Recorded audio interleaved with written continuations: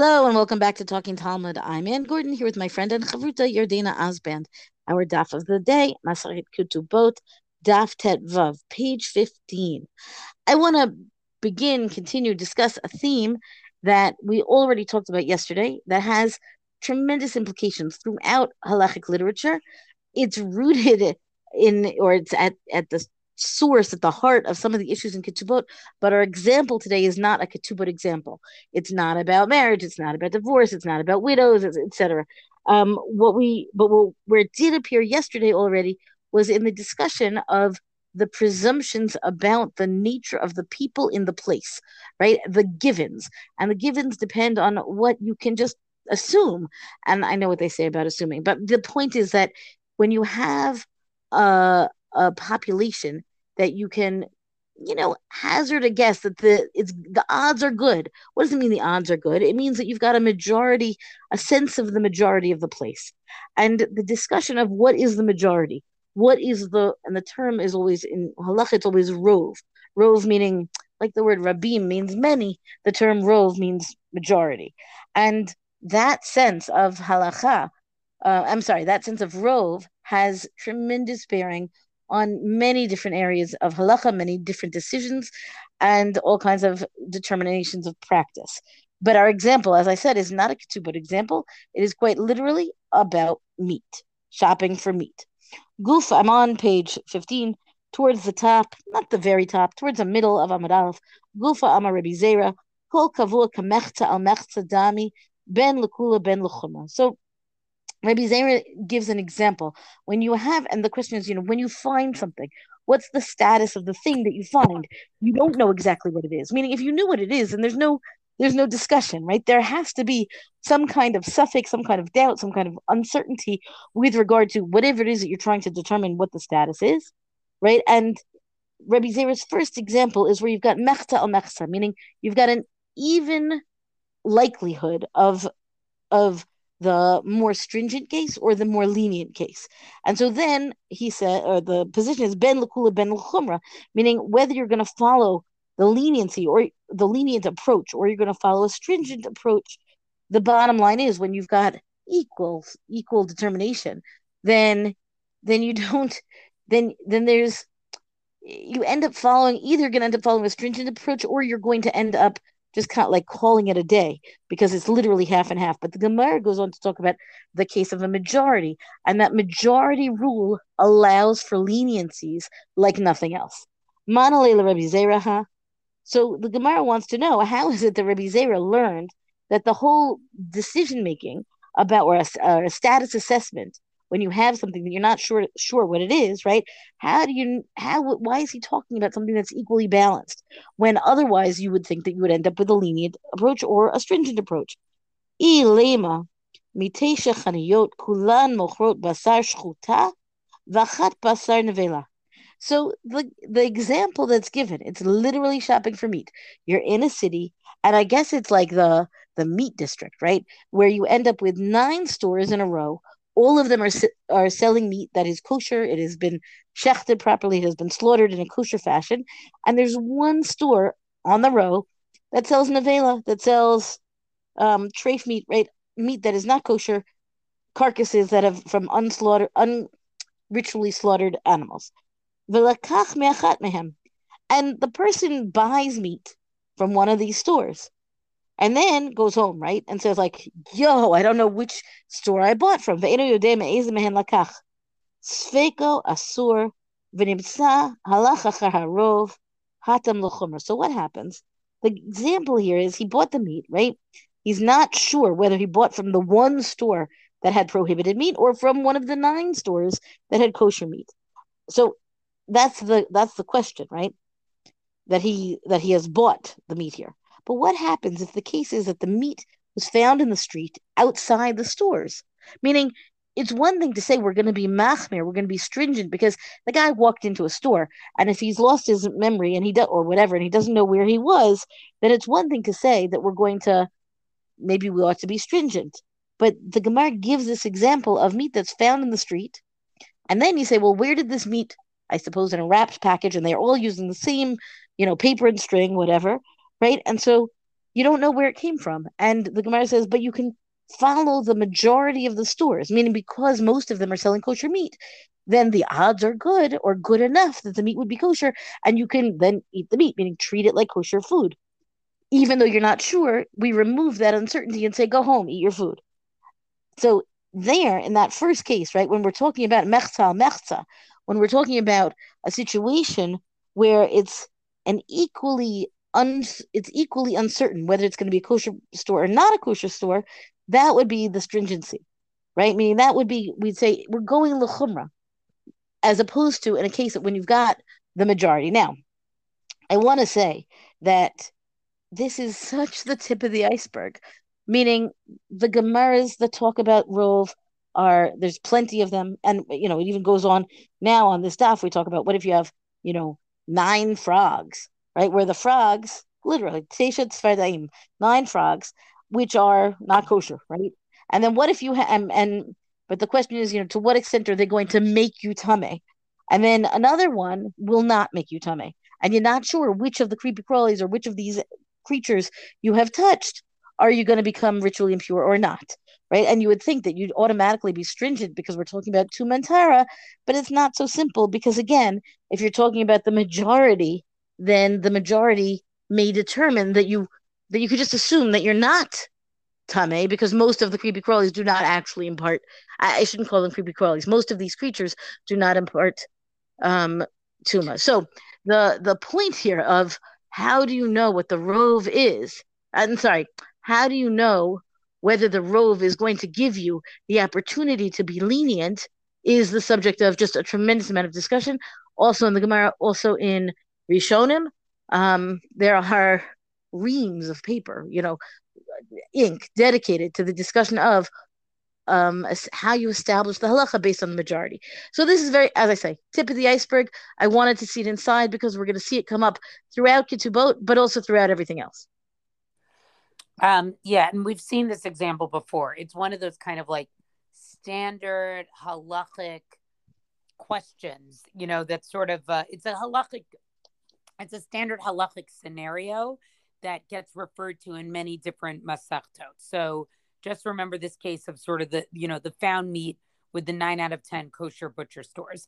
I'm going to move down to Amud Bet right before the end of the parak, and we'll start the new parak tomorrow. We have this case of an abandoned baby that we find. And the question is, how do we determine if this baby is a Jewish baby or a non-Jewish baby? So Gufa, right? They're going back to this this subject that they mentioned before. Matzah batinok meshulach, right? So let's say in a city, right, that you have both Jews and non-Jews, somebody finds an abandoned baby. Imrov goyim goy. If the city is mostly non-Jewish, we assume the baby is non-Jewish. Imrov Yisrael Yisrael. If the city is majority of Jews, we assume the baby is Jewish. Mechatza mechatza. If it's half and half, Yisrael, we assume it's a Jewish baby. Amar Rav lo shanu ela lahachioto. Rav said that the Chachamim teach that this baby is a Jew only when it has to do to keeping the baby alive. Aval yichusin lo. But when it comes to lineage, we, maybe we're not as, so like the point is that yes, you should go out of your way to save this baby. That's what Rav is saying. Now I know this may make people uncomfortable because some of the implication is that if it wasn't a Jewish baby, we would not save it. But the idea is that someone Jewish should take in this baby. But when it comes to lineage, it's not so clear. We can make the assumption it's a baby. Shmuel says, Shmuel says that we're going to consider it a Jew when it comes to a question of what this literally means is creating an opening in a heap on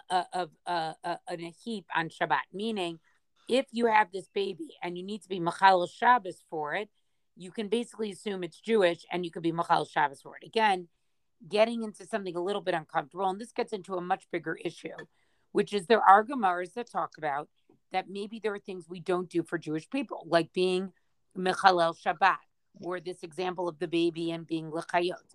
I want to point out that there's definitely discussion amongst the Rishonim that sort of the definition of a non-Jew in the time of the Gemara, particularly in the Meiri, and you can all look, the Meiri is a medieval commentator from Provence, that, what we consider a non-Jew today is not the non-Jew of the Gemara. At the time of the Gemara, the non-Jew tends to be really sort of ovdei of, kochabim. It's an idolater. But today, when really we sort of think of many non-Jews sort of have, they don't practice the same religion as us, but they sort of can have the same religious sort of value as us, right? They have some sort of religious morality that guides their life. Many of these laws would not actually apply. But I wanted to just read this Gemara because I think it's important to acknowledge these Gemaras are actually, they're out there. Then the Gemara goes on to say, ask if Shmuel really said this. Umi Amar Shmuel Hachi, V'Amar Rav Yosef, Amar Rav Yehuda, Amar Shmuel. They quote a different teaching from Shmuel. Ein holchim b'pikuach nefesh achar harov. When it comes to pikuach nefesh, we don't follow the majority. In other words, we don't need this previous statement. Even if there's the slightest chance that somebody is a Jew, of course we're Mechalel Shabbat for that. Ela ki itmar to Shmuel. Rather, when the statement of Shmuel was stated about saving a life, a Reisha Idmar, it was stated concerning the first clause of the Mishnah. Im rov goyim goy, right? It was talking about if it's a majority of Gentiles in the city and the baby is going to be considered to be a Jew, a non-Jew, right? But when it comes to, Amar Shmuel, ulepakeach halav etzagal eino kain, right? Shmuel's saying, but with regard to sort of opening, in other words, clearing out debris because you think somebody may be underneath there, this is not so. In other words, you don't follow the majority when it comes to saving a life. So the point here is that if there's an off chance this baby could be Jewish, of course you're Machal Shabbos. That's what Shmuel's trying to say.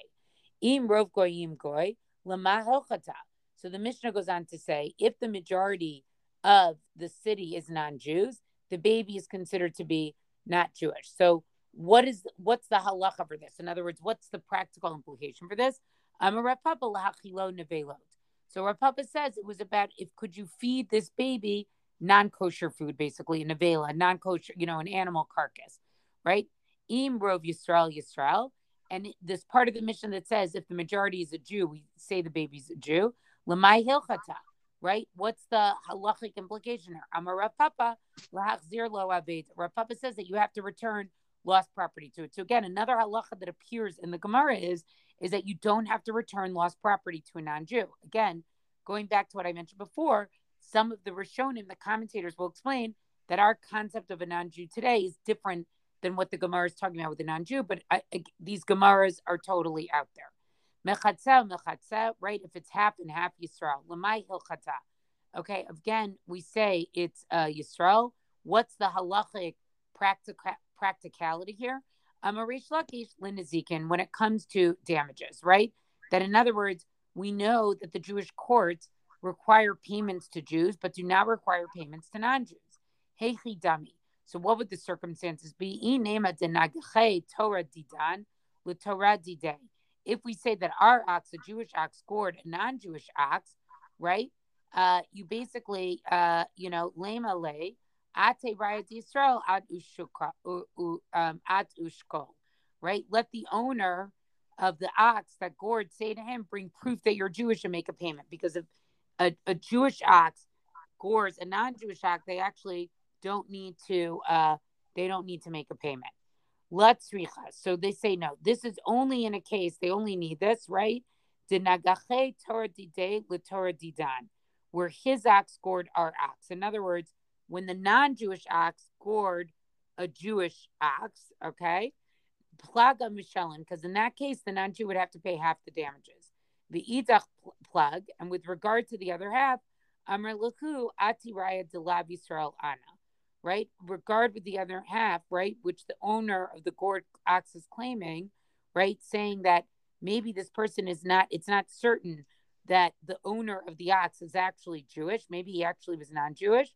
Maybe he was actually non-Jewish and he would actually have to pay full damages. But if he was Jewish, he only has to pay half damages, right? You have to basically say, you have to bring a proof that I'm not a Jew, and then I'll give you the other half of the damages. And this is the case that Rish Lakish is just talking about. So interesting passage. It's all predicated on this idea of this abandoned baby. I would assume that this is something that actually did happen occasionally and was practical. And I think this is really one of the first times we've seen in our learning of Daf Yomi sort of these types of Gemaras where we see there's a different halacha in terms of how we treat non-Jews. And again, for modern learners, totally makes us uncomfortable. But we see this in many different areas. Chilul Shabbat, returning a lost item, and even damages. This classic thing of damages. We'll see more about that when we get to the Babas. I think it's to be expected. I can't bring myself to relate to this as wrong from within the system, even though modern sensibilities and my own modern sensibilities go like, wait, that's not fair. Except for that, I think that it kind of really had to be that way, given the social norms, the religious norms, the way society was back in the day, and how Jews were to some extent, I don't know, an island unto themselves. It makes sense to me that there would be different, determinations here. And I want to point out again, without this question of the majority, they wouldn't be able to make this determination, this halachic psak, on such a case. Right. And I think that's what really we have to think about is like the relationships back then. I mean, look at how many Gemaras there are about, that it was difficult times, especially when they lived amongst the Romans. So we're not talking about neighborly non-Jews very often. I think that does need to be recognized here. Well, that's our daf discussion for the day. Rank us, review us on all major podcasts. Thank you to Rabbanit Michelle Farber for hosting us on the Hadran website. Let us know what you thought about this daf on our Talking Talmud Facebook page. And until tomorrow, go and learn.